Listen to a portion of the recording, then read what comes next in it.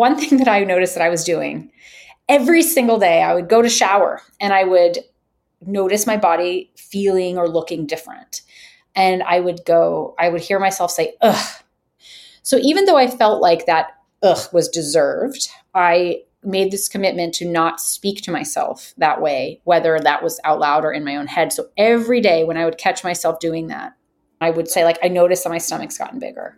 I was allowed to not like it. I was allowed to feel frustrated, but I wasn't allowed to bully. Hello to all the amazing Heart to Healing listeners. I can't believe we've already come to the end of season 3. I've absolutely loved all of your wonderful comments about the episodes, and just to know that it's been a real comfort for some of you going through your own struggles has felt incredibly rewarding. I feel like we've already got such a brilliant and inspiring community, and I really can't wait for that to expand every season. So summer has begun, and I know it's usually a time to rest, reset, and enjoy yourselves. But I'd love to share a few more bonus episodes with you that I've recorded, which are too good to wait until the next season. So welcome to the Summer Specials. On today's Summer Special, I'm joined by Stefanie Michele, a certified coach, occupational therapist, intuitive eating counsellor with a background in human development and mental health psychology. Perhaps more importantly, she has first-hand experience with recovery from over 20 years of body and food disorders. Her disordered eating began when she was a teenager, and she then struggled with bulimia, binge eating disorder, and orthorexia well into her 30s. The binge restrictive cycle dominated her life, and she lived in fear of gaining weight. However, one day, she decided to enlist the support of a coach to help her change her relationship with her body, and this began to aid her recovery. Stefanie now has made it her mission to help others reframe their thought patterns, heal their relationship with food, and discover an identity outside of food and body image. So I'm going to start by asking about your own experience of living with an eating disorder for so many years and what that looked like for you. My eating disorder started when I was a teenager, kind of that pubescent time frame, which is pretty common for a lot of people, right? So I'd always had like I was called like bigger boned as a child. So I had somewhat of a consciousness about my body image and food as a younger child, but it was in my teens that I started to really understand like the impact of weight loss on peer validation and just feeling like I had a sense of control in my life. So I started to lose weight and realized, like this is how this works. This is how you do it. And it became like just an addiction almost, like an addictive cycle. And I lost a lot of weight and would have qualified for anorexia at the time. My parents kind of noticed that and they intervened and said, like, you need to start eating or you can't play sports anymore or you're going to have to see a doctor. And it really scared me. So I literally started to eat and I started to binge. It was like one to the next right away. And for the next 25 years, it was basically just like sliding in and out of restrictive periods, binge periods, bulimia, orthorexia, and all sort of combinations of all of those things. And I was just caught in that cycle constantly. I thought that was just how I was going to live. And I was almost 40 when I started to realize that there was an entire school of thought that suggested that I didn't have to control my body size anymore. The body neutrality movement was like quite new. It was a completely new concept to me at the time. And I started reading about it and learning about it and went that route and kind of got out of this hamster wheel I was on. I think that was due to a number of factors, but I took a year of my life to just dedicate to this healing process. And I am here now, having been recovered for now almost 4 years. Wow. Thank you for sharing that. I'm curious as to what you think flicked that switch. Obviously, there was the body positivity movement and body neutrality movement, but what for you mentally went on that made you think, actually, I just can't do this anymore? It was sheer exhaustion. So I was at a point at that time, this is in my later 30s, and I have 3 kids. I have 3 girls. And honestly, to be honest with you, some people will say that is the switch. For me, it wasn't. I had wished that it could be, but I couldn't recover even for my children. Like there was just no way of doing that, try as I might. But I think right up until that year before I sort of embarked on this journey for myself, I was fasting and I was into keto, and I was doing it was becoming more and more drastic. The compensations to my binges were becoming so drastic. And that the divide between like the intensity of my restriction and the intensity of my binges was so, I think it was the first time that I actually thought to myself, truly and sincerely, I would rather recover than worry about my body size. It just edged it out by a bit because of that exhaustion level that I was in. I felt like this was completely unsustainable. And I started to understand that I had just basically been doing the same thing in different forms for over 2 decades, 2.5 decades. And I was like, oh, that's what my life is going to look like. That is what the rest of my life will look like if I keep going this way. That realization just kind of hit me in a really big way because you know how you always think, or I did. I always would think to myself, okay, this is the year I'm going to get it together. Every birthday, every like new year, it was like, I'm going to do this time. I know the method this time. And it was always like that. And I was like, oh, that's what I do all the time. And it never changes. It's the same story, different book. And this is a different path. This is something I've never done. And so the idea that I might be able to like actually recover, even if it meant gaining weight, was worth it to me for the first time. Hearing the level of exhaustion again, it's that the excitement almost that gets stored up during that keeps you restricting in order to binge, thinking, oh, well, it's okay because I'm building up to this amazing binge that's going to be really exciting and I'm going to give myself every treat under the sun. It just wears off. And I think slowly you sit there and you start eating the food and you're like, well, what was that all about? And you start, I think as that dialogue starts, that's the road to recovery, I think. Yeah, I remember. So it was my 39th birthday. So my husband and I had started this tradition somewhere along my mid-30s where we started to go to New York City for a weekend, for like a 2 or 3 day weekend around the time of my birthday. And it was my 39th birthday. And I spent way more time in the weeks leading up to it planning the restaurants and the binge dessert place than I did like thinking about where we were going to stay or what we were going to see and what we were going to do. And the entire weekend was built around the food and the walking. So I was like, okay, we'll walk from here to across the Brooklyn Bridge and we'll come back and it was all about like, how can I eat and compensate at the same time? Like that was what this whole thing was about. And I remember planning the meal and then planning the huge ice cream sundae dessert bar after. And I remember being so excited like about being able to eat this and also not being able to eat it guilt-free because I was going to walk it off and this whole thing. And I remember like sitting down and actually eating that sundae. And it was the most anticlimactic sundae because this was around the time I was really starting to recognize what I was doing and like realizing that all of this excitement around this food was not in reality what it was in theory. And that like, it was actually really cold and I could barely taste the flavor because it was just so cold and all the toppings, like where they weren't quite what I wanted and the consistency. And I was sitting there and there were people around and it just wasn't this magic moment. And I was like, what am I doing? Like I'm not reaching this thing. Like, what is this thing? What am I even after? I just started to see it like more deconstructed in this way. And that was the beginning. It was that year before my 40th birthday that I started to really start seeing things differently. And it wasn't until about a year later that I actually recovered. Ironically, on my 40th birthday was the day that I was like, you know what? I am no longer compensating or restricting my food. And that was from that day forward, I didn't. And that was the beginning. But that year prior, like that's exactly what it was. It was like recognizing this strange anticlimax of this fantasy that binging would hold for me and all of the mental space it was taking up planning it. And then it wasn't even there. You start to see it as more than just a food issue at some point, when I think in all the years prior, I had just always assumed it was just about the food.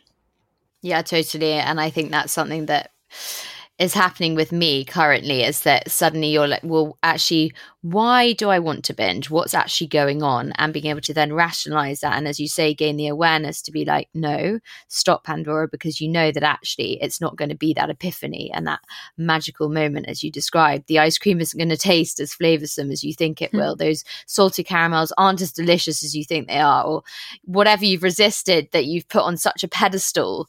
It's just not going to be that sacred moment that your mind has led you to believe that it will be. Yeah, which can be kind of depressing. Actually, I have some clients now who talk about like when that element gets sort of taken away, it's both freeing and scary because it's kind of like, oh, well, then it's just food, and then what am I going to pin my hopes and dreams on? It's no longer this like solace. Well, absolutely. And I think that's another thing that I was actually discussing earlier today. There's part of me that doesn't want to lose the ability to binge. It's like, well, if I stop being so controlling, then I can't go to a restaurant and have a complete blowout and feel that, oh, well, it's fine because I'll exercise it off tomorrow. Or, oh, well, I won't eat like this for another week. So it's okay. And actually, there's that part of your brain and that little inner demon that slightly seeks that ability to be able to do that and that permission slip to do that. And I think sometimes it's easier when people say, okay, well, what if you can still do that? Like, who cares if you go to a restaurant and have a blowout every now and then? What's going to happen? What's the worst that's going to happen? I think, as you say, accepting that your body might change, but actually not then enforcing the punishment system is what helps you get out of that hole. Oh yeah, I couldn't have recovered without giving my body like permission to just do what it needed to do to recover. I just couldn't have. But the other thing too is that like what has changed in recovery is this idea of these more drastic highs and lows, almost like this dopamine chasing, where that big hit, that big reward, it was so comforting, at times to think, okay, well, I can go find that somewhere. What I actually find now looking back is that I guess my dopamine or my feel good or my reward centers have now shifted from needing the bigger highs and lows, like more of that roller coaster syndrome, which my nervous system ran on for a lifetime up until more recently. And I find that now what I'm doing is I'm getting more steady, like day to day hits of like, I found more purpose in my life. I definitely have more access to like creativity and play and like being able to be present and to laugh and to be with my kids, and smaller moments of the day have more reward for me than they used to. And so I don't crave the big hits anymore because my days aren't as restricted and my self isn't as restricted. So something shifted along the way for me, not intentionally. And it wasn't like I couldn't tell you the steps it took to get there. It just sort of happened where I don't feel like I need to have those moments in the restaurant or like those big ice cream sundaes. Of course, from a taste bud point of view, sure, like I can appreciate that. But I don't need that hit in that same way because I think my overall levels of, I guess, I don't know if it's inner peace or satisfaction or feel good or reward feels more stabilized in general. So that need has sort of dwindled. Actually, if someone's having something and I'm getting serious food envy, I actually have to make myself have a sip of that smoothie or a bite of that thing, because otherwise I store it up in my head. Yes. And even though the binge might not happen tomorrow or a week later, in a month's time, I'm still thinking about that thing that I restricted myself and that I really want to try that. So I'll go off and I'll travel for half an hour to get that stupid chocolate. And in fact, and then like you say, the anticlimax of then sitting down to eat this thing and realizing that it's actually disgusting. And for someone who hasn't had an eating disorder, it sounds like sheer madness. And they're like, get a grip.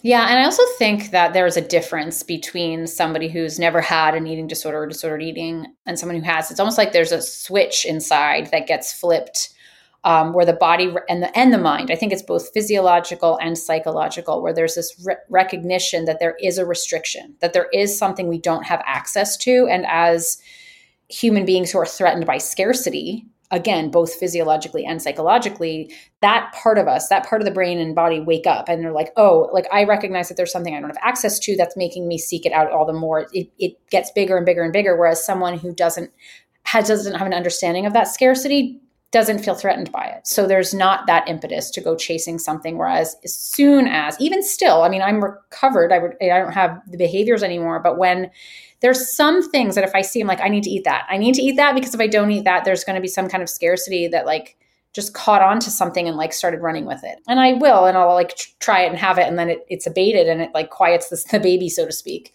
But it's not something that I think that everybody can relate to, having not had a real sense of scarcity, like a felt embodied sense of scarcity in going on for them. So I'd love to ask you about body dysmorphia, because that's something that I know a lot of people struggle with. And especially in recovery, it's something it's a real challenge, and I struggle with it now. And seeing your body go through changes and knowing, okay, I've got to do this because you remind yourself of your goals. I want to be healthy. I might want a family someday, so I've got to get my period back. I want to do all these things and feel energized for life. And as you say, enjoy those small moments. It's a real ongoing obstacle to recovery, I think, and can sometimes stop you in your tracks. So what made you able, do you think, to bypass that? I didn't bypass it. I cried a lot in recovery. And actually, I have a very supportive partner. So he would, I think basically every day I was saying, I can't do this anymore. I can't do this anymore. I'm too scared. I'm too, like, my body's changing and it's awful. And he was sort of my voice of reason. And he would say, like, no, you see this through, you do this. What I actually did was I said to myself, I give myself 1 year. And I had very black and white thinking at the time. And so I needed to use that somehow. And I think I actually channeled my black and white thinking into this idea of, right, I am going to give myself 1 year to allow my body to do what it needs to do in recovery. And if at the end of that year, I have decided that this is not worth it, or that I can't stand it, then I'm going to go back. I'm going to give myself permission to restrict again, but I need to give it that year. And that was what I had to keep challenging day in and day out. I had to say, like, oh, never mind, I can't do this a year. And my husband would say, yes, you can. You're doing this, like, just follow out the year, just do and that's what sort of got me through, was a little bit of that support, to be honest. But I also gave myself the back door. I think I needed to know that if it was too much and if I deemed it too unsafe, that I could go back to something that felt safer. And without that sort of caveat in the back of my mind, I don't know if I could have actually persevered. At the end of the day, I didn't do that. I didn't need to do that. But I certainly relied on the option for a really long time. It gave me permission to just explore what it was like to gain weight and to expect to gain weight, and to say, I've pre-decided that that's going to happen. So when it does happen, I don't have to be so terrified of it because I was expecting it. There's something different about, like, knowing that's happening, meaning, okay, I must have established safety with that somewhere in my rational mind at some point in this process. And therefore it happening now, it was predictable, and that makes me feel better, versus it just happening sort of without my awareness. Because I think in the past I had tried to recover, quote unquote, but I always did it like thinking, okay, I'll do it without gaining weight. I'll do it without gaining weight. And then when I would gain the weight, it seemed like, oh no, this wasn't part of the plan. And that would scare me. But if it was part of the plan, it felt more, I don't know, it was something that I could hold on to. And along the way, I developed techniques. And actually what I coach around now are the techniques that I developed as I was moving along. So they're not things I learned from anyone else. They were actually things that I was like, how do I cope with this today? What do I need to do to wrap my brain around what's going on and to get through? How do I function today? And so the little things, the little ways that I would sort of challenge my own cognition, or use an embodied approach, or just all the different ways that I managed are just the things that I actually talk about now in courses and in my own podcast and in my coaching. It's just made up of lots of little techniques. And some work some days and some don't. But it's just like the effort to keep trying them and just to keep showing up for yourself. So will you talk us through some of those techniques? What would you say are the top 5 and the ones that seem to resonate most powerfully with your clients? Yeah. So one thing that I noticed that I was doing every single day, I would get up in this year, right, of this year when I was recovering, and I would I would go to shower, and I would notice my body feeling or looking different. And I would hear myself say, ugh.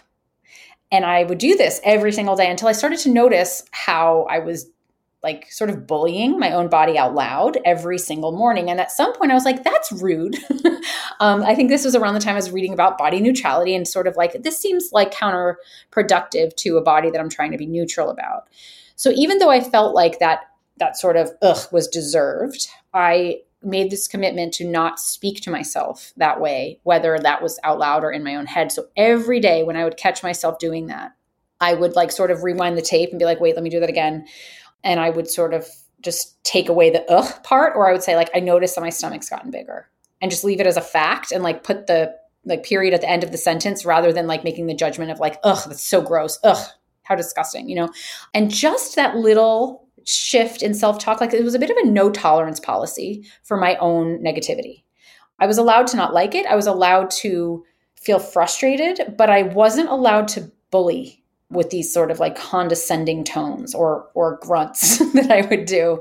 And that was pivotal to me, just like taking that piece away from myself, because it's a real burden to feel like you've got a critical eye with you all the time, that every single time you come into contact with your own body, you're like disgusted by it. Like that's really actually horrible.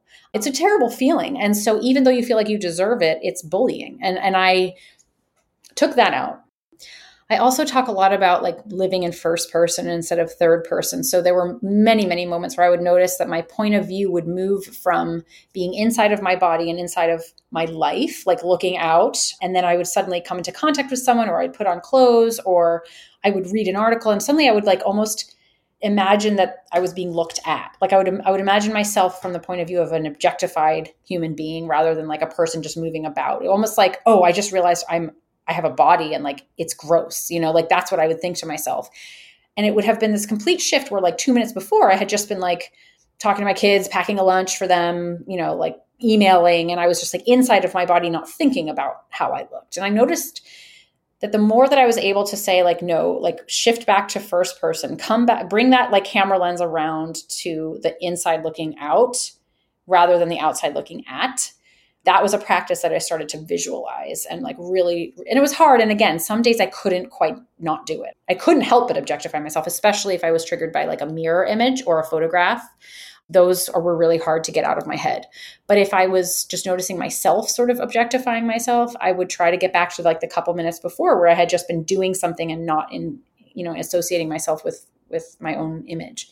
And I guess the other one is noticing the way that the body like sensations feel. So a lot of times I'll have clients who say, I feel physically uncomfortable in my own skin. Like I want to crawl out of it. I really can't stand the way it feels to have my underwear feel tighter, or to feel my stomach in places where I couldn't feel it before, like rolls where they weren't before.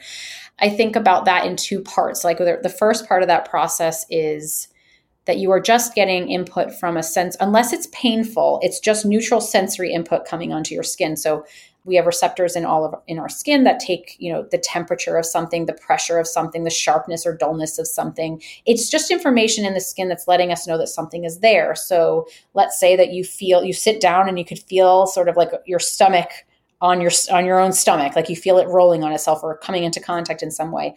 The first part of that process is all neutral. It's just your skin saying to your brain, there's something here. And that's it.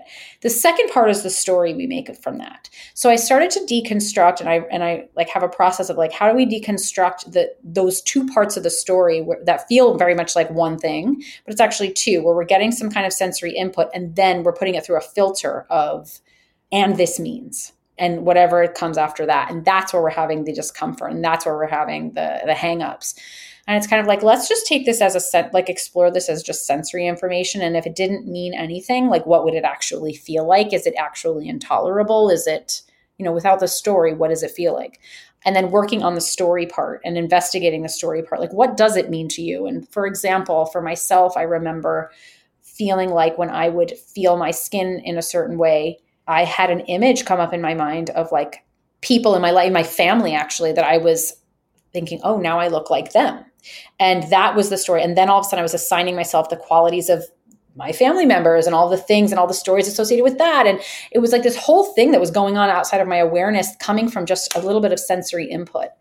And so I started to have to deconstruct and work on like, what is the story about my family and what it means, and what does the culture tell me about what it means to not have a thigh gap anymore, like to feel my thighs touching. Like there's a story there. Like, what is my value system now? Does this story make sense to me anymore? And then to validate the parts of the story that feel true and that feel like they are hard, and recognizing that, but also asking it questions and challenging some of the ideas that we've just inherited that are happening lightning fast in the brain, really sort of like slowing them down and seeing what makes sense to us and what doesn't anymore. That's what's so fascinating is the speed at which these thoughts happen and how automatic they become. And I think, as you say, it's disengaging from the automatic response and actually being able to see that actually I'm no longer that person. And I'm reminding myself of my value system now and what my goals are currently. And I think what you said before about creating that safety net, look, if this goes really wrong, if in a year's time this doesn't work out, then I've got a get out clause. But that ability to just stick with it, I think, for a period of time is also something that, I mean, now I'm in a much better space, but before I would teeter on the edge of putting on some weight, getting healthier, and then I would just crawl back into the hole, and it would be like I would just retreat into hibernation, and I couldn't face the fact that I didn't have the thigh gap, and I couldn't face the fact that my tummy stuck out way further than it ever had before, and that I didn't have skeletal arms, or whatever body markers you choose to focus on. And it's, as you say, it's being able to then redress the thought pattern behind why you hold those beliefs in the first place. Yeah. And I think also recognizing that it's not a vanity issue too. Like, I think the word safety is a huge, it's probably the foundational word to use around this stuff. There is a threat to your safety when it comes to what it means to now be in a body that maybe you've previously, a bigger body than you've been in, up until this point. Like, we know that a smaller body to some degree, like, keeps us safe somehow, even if it's just in theory, right? Like, it's the promise of safety, even similar to the promise of this, the joy of a binge. But I think so much of it is about learning how to be safe in your body, wherever it grows, wherever it ends up. And it takes time to establish that sense of safety. And if in that time it takes to realize, wait, I'm still accepted, I'm still loved, I still belong, I'm still me, like, that was another thing, is like recognizing that, like, even as my body changed, all the things I thought that would happen when I, like, all of my world that would fall apart if I gained weight, like, that wasn't happening. Like, everything, all my days were still lining up the same way. But it takes time to realize that, yes, it is safe here, actually. It is safe here. But it's like building a relationship, and that takes months and months to really feel safe. And so if in that time there's too much lack of safety, that's where I think that retreat comes in, where we're like, there's something in me that's so threatened and so primally threatened that I feel completely. I have a client who says it feels like I'm going to die. She's like, why does it feel like I'm going to die? And I think it's because it is tied to some more primal sense of, if I gain weight, I have coded it in my mind to mean that I will not be seen, or I will be seen, or I won't be loved, or I won't be valuable, I won't be admired. And not being admired means I won't get X, Y, Z. Like, there's actual human needs that are tied to our beliefs around our body size. And so it's a slow line to tread, to figure out how to stay safe as you gain weight, and how to do that slowly enough that you don't stretch yourself too far out of your comfort zone, because you could really frighten the primal part of you that's really relied on body size to feel like everything's okay.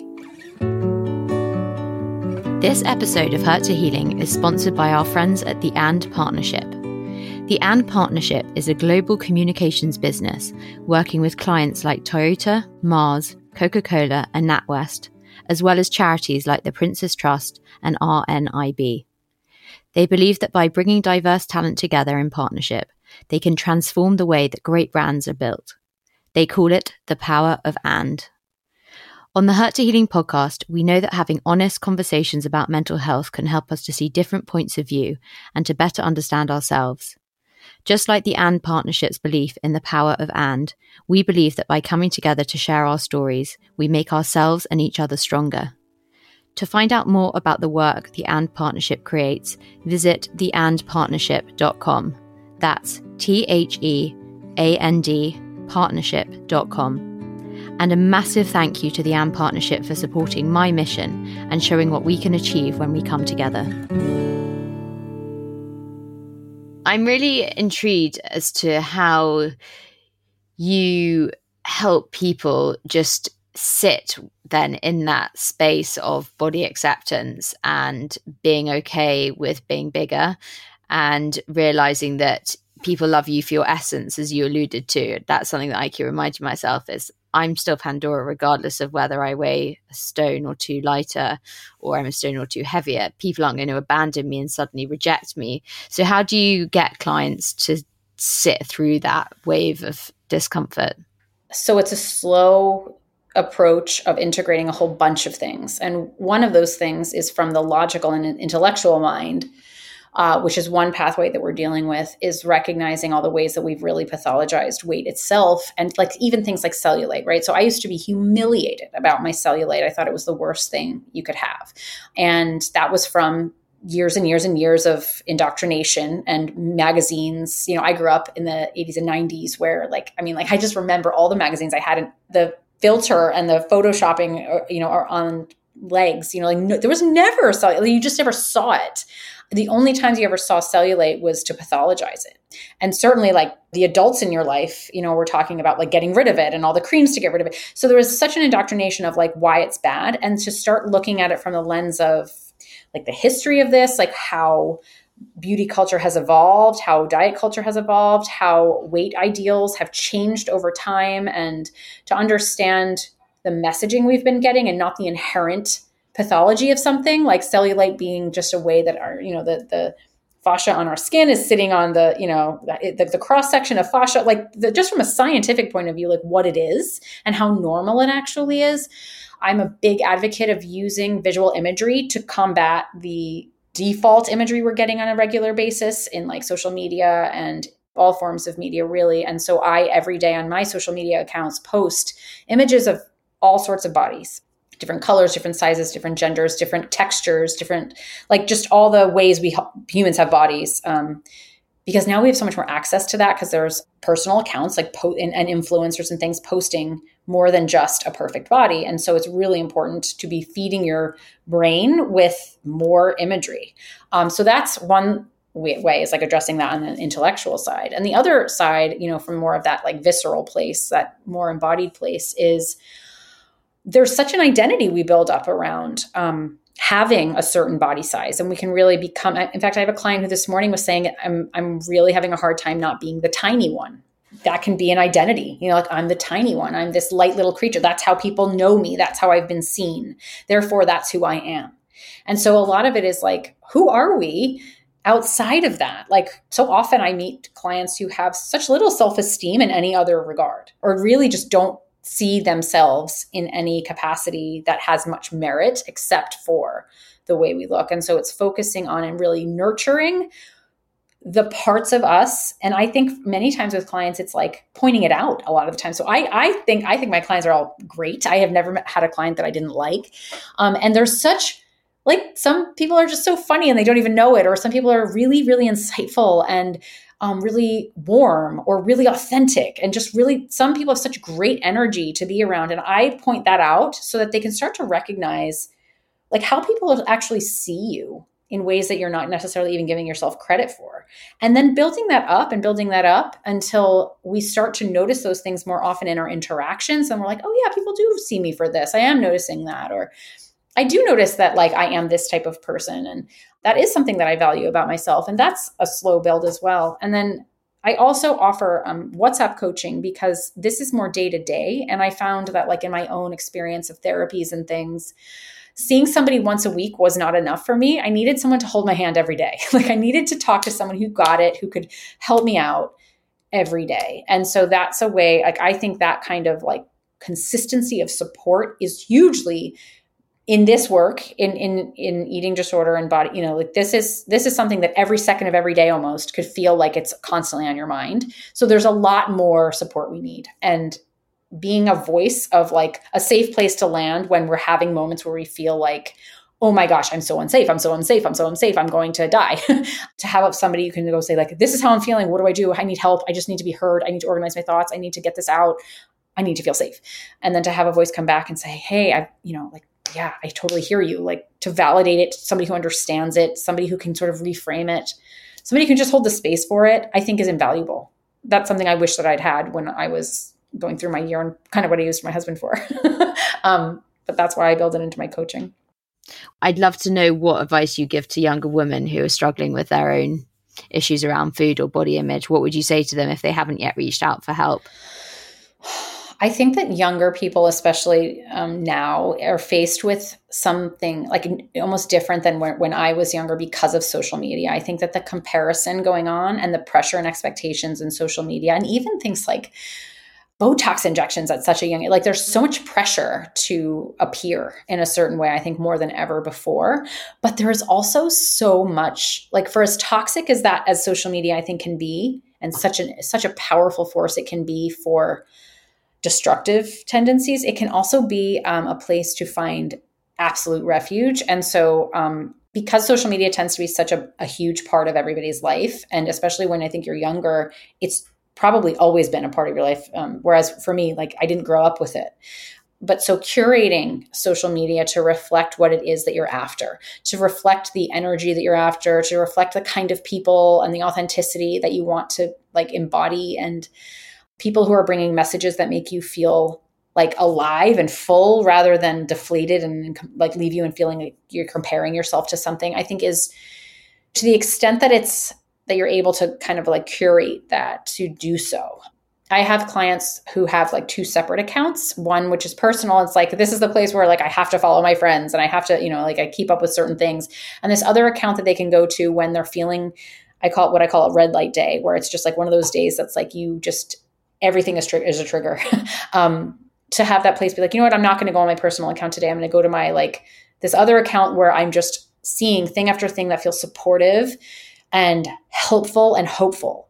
Having a safe space like that to completely like immerse yourself in, I think is really important, because everything else in our day-to-day is so immersive on the other side of the spectrum. I think conversations we were having with people like in workplaces, in schools, peers, social media, like there's an influx of messaging that's saying we're not good enough. And so we need to create our own space for feeling like we are, and know that there's resources out there at any given time, 24 hours a day, that you can just go and like go in that bubble and like exist for a little while for the reprieve. I think is hugely important for our mental health, because we don't realize how much is impacting us on a subconscious level. So if we're getting that everywhere else in every other moment of our day and every other aspect of our life, we need to have a place to counteract some of that. And it has to be curated on purpose and with intention, because it's not just there by default. And how can family members and friends, partners, I mean, I know you were incredibly lucky with your husband, but people who are just clueless and just always end up by making clumsy comments. And I mean, some of the, I'm sure as you know all too well, just some of the comments people make when you're recovering from an eating disorder is just absolutely just mind baffling. But what advice would you give those people if they are looking to be helpful and supportive? I guess like the place where I have personally been the most affected by those clumsy comments has been when people are trying to fix it and people are trying to help. And it comes from a very well-meaning place and often ends up getting like lost in translation. And so one of the most helpful things that I figured out I needed was that I just wanted a place to go and be like held physically, actually as well, but also just emotionally, without anyone trying to fix me, because I never changed from anything anyone else ever tried to tell me. Like that was never where it came from. So I think the support system, if you're supporting somebody and you don't have personal experience with having gone through it, is just to be there, like to be part of that safety net, to be part of someone whose presence alone is just saying, I am here. I am here. I'm not here to fix you. I'm just here. I think we have this idea that we need to like make it better for someone, and we feel uncomfortable with other people's uncomfortable emotions, and that can feel like, okay, well, let me just make it better. And in that effort to make it better, it usually makes it worse. It can. And so just your simple presence is absolutely enough. And it's exactly what I think sometimes we need, is just to know someone's there who's listening. And I was going to ask you whether you're ever triggered by clients, but I just know what the answer is, because you seem so sorted and just level-headed about now your attitude towards food and eating. And I'm sure sometimes the thoughts might kick in, but I think probably when you're as far into your recovery as you are, you realize that there's just you get to that point of no turning back, because you realize the richness of life and what it can offer. Yeah. That's not to say, people ask me that a lot. Do you get triggered by clients? And I really don't, but it's not to say I haven't had a thought of something, like somebody might say something that might attempt to trigger me, but I know what to do with it now, because I've had a lot of practice with like managing my own thoughts and recognizing my own thoughts and being like, oh, that's just a thought. I know what to do with that thought. And that has become almost as lightning fast as those original thoughts were.